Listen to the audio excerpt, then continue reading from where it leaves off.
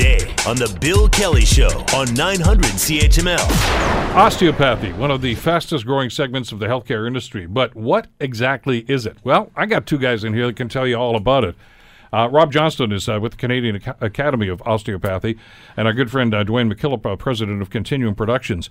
First of all, guys, thanks for coming in. Great to have you here today. Great to be with you. Let's ask the most elementary question of this then, Rob. What are we talking about? Well, osteopathy is a form of manual therapy. It originated in Kirksville, Missouri in the late 1800s, and now it's spread throughout the entire world. There's over 30 American medical schools that teach osteopathic medicine. And the CAO was established back in 2003 here in Hamilton. And we have upwards of 400 students in our program from all across Canada. So talk to us about processes and what this is. I mean, we're all getting older. We're living longer. I just realized over my holidays over the last couple of weeks, I can't do the sorts of things with my body that I could when I was 25. Yeah. Or if I do, it hurts. Yeah, that's true. And you'll notice this even with a lot of benefit packages you see in some companies right now. Physical therapy is actually part of the package because it's such a necessity these days. What's interesting is now osteopathy is very much a part of the package too for a lot of people with extended health care. So, I mean, we're dealing with people with aches and pains and all of the problems that plague all of us as we get a little bit older. And I think the osteopathic approach is very different because we're really coordinating the bones and muscles, ligaments, joints, even your cranium and your viscera. We're working on all aspects of your body to improve circulation, nerve conduction. And that in many ways gives people a much better sense of well-being and oftentimes helps address whatever health concerns they have to some degree. We, of course, work with physicians and not against them. But osteopathy is not seen as an alternative medicine necessarily, but as a complement to modern medical practice. And maybe something that we should be doing anyway. I mean, in other words, don't wait until you're starting to get aches and pains. This can actually be part of your overall health. Absolutely. And I think it's very important that we start looking at really preventing a lot of the problems that people are dealing with as we get a little bit older or maybe even a little bit younger. I mean, we're really on the side of health care and preventing illness and disease to the best of our ability and making sure that really people don't degenerate into a process that is really difficult for them to overcome at the wrong time in their life. All right, and this is not as simple as, hey, I got a crick in my neck, could you rub it for me? I mean, this some training has to be involved. Yeah, that's right. That's right. I did my theoretical training in Canada. I did all of my postgraduate training, clinical rotations in the United States with osteopathic physicians, and then I did my postgraduate training in Maidstone, England. So it's an intensive 4-year program that really takes people through the basic sciences right up to clinical practice. We have a student clinic here in Hamilton that has serviced 30,000 people in this city free of charge. Really? Yeah. It's the best kept secret in the city, so I'm very not anymore. Well, I'm very proud of it because it's been a charitable clinic, and we've seen 30,000 people who would not have been able to afford osteopathic care, and they're being treated by our senior students. So that's part of the education at the CAO, that they have theoretical education and practical clinical education, which is vital to their understanding and success as practitioners when they graduate the program. How'd you get involved with these guys?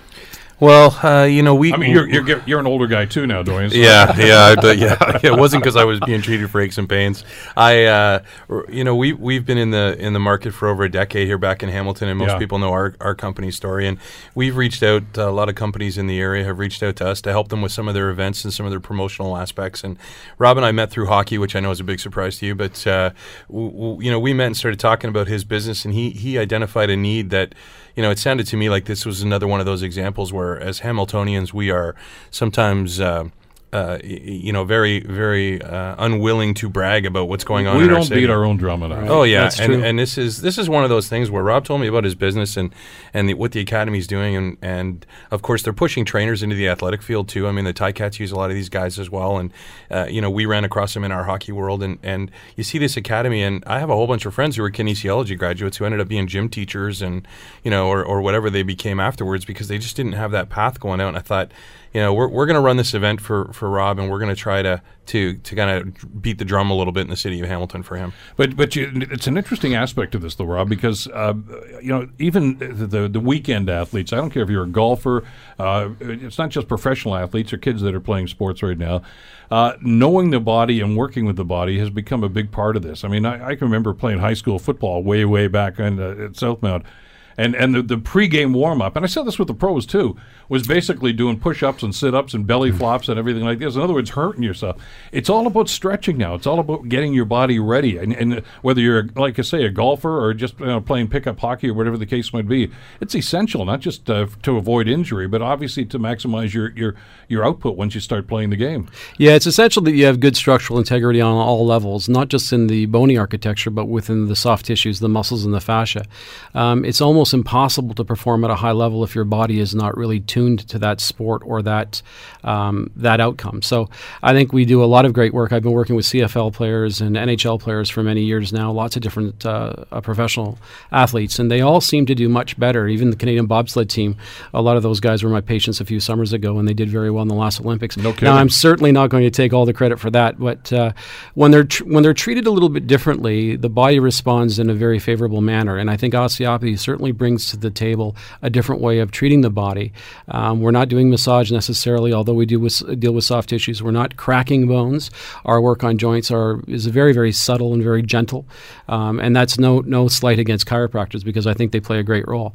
But we have a different way of addressing structure-function relationships in the human body, and it's very, very good. You got an event coming up, don't you? We do. Next Tuesday night, we're going to be up at Carmen's Banquet Hall from 5 to 9, and it's kind of like an open house. Drop in. There's going to be some information there and lots to learn about careers in this lucrative healthcare industry. And, have a glass of wine or a beer with us, and, we'll take you for a little tour. And it's, definitely worth your while to come up if you're interested in, health and wellness in the human body, and that might be a career path for a lot of people. We'd love to see you in there. Well, I just know that, some of the work that we've done and some of the segments I've done on the program in the last little while, I mean, we're talking with some people that are dealing with chronic pain situations. This is an essential part of trying to live with that and try to deal with those situations. So going up to Carmen's next week and actually just, chewing the fat with you guys for a little while could be maybe one of the smartest things people that are living in those circumstances could do. Yeah, I would totally agree with that. Right now, of course, there's been a major shift in emphasis on chronic pain management, and we're seeing that right across the country, even with legislation. And osteopathy can certainly improve and sometimes alleviate a lot of chronic pain that people suffer from, and we can do that naturally. So I think most definitely any kind of health concern, apart from some that are certainly life-threatening, can be definitely aided by osteopathic treatment. And I'm a Hamilton boy. I'm proud to be here. We've been here since 2003. We started with 4 people around a table back in 2003 in a rented hotel room. And we have students coming into Hamilton from right across the country. We've serviced 30,000 people in our student clinic. And now, I'm being asked to lecture around the world osteopathically, and I'm just very proud to be doing it from the city of Hamilton. Is a webpage people can go to? The registration page for the event is osteopathy.eventbrite.ca. That's where we're directing people, and from there you can kind of go right to the Academy's website and learn more about it.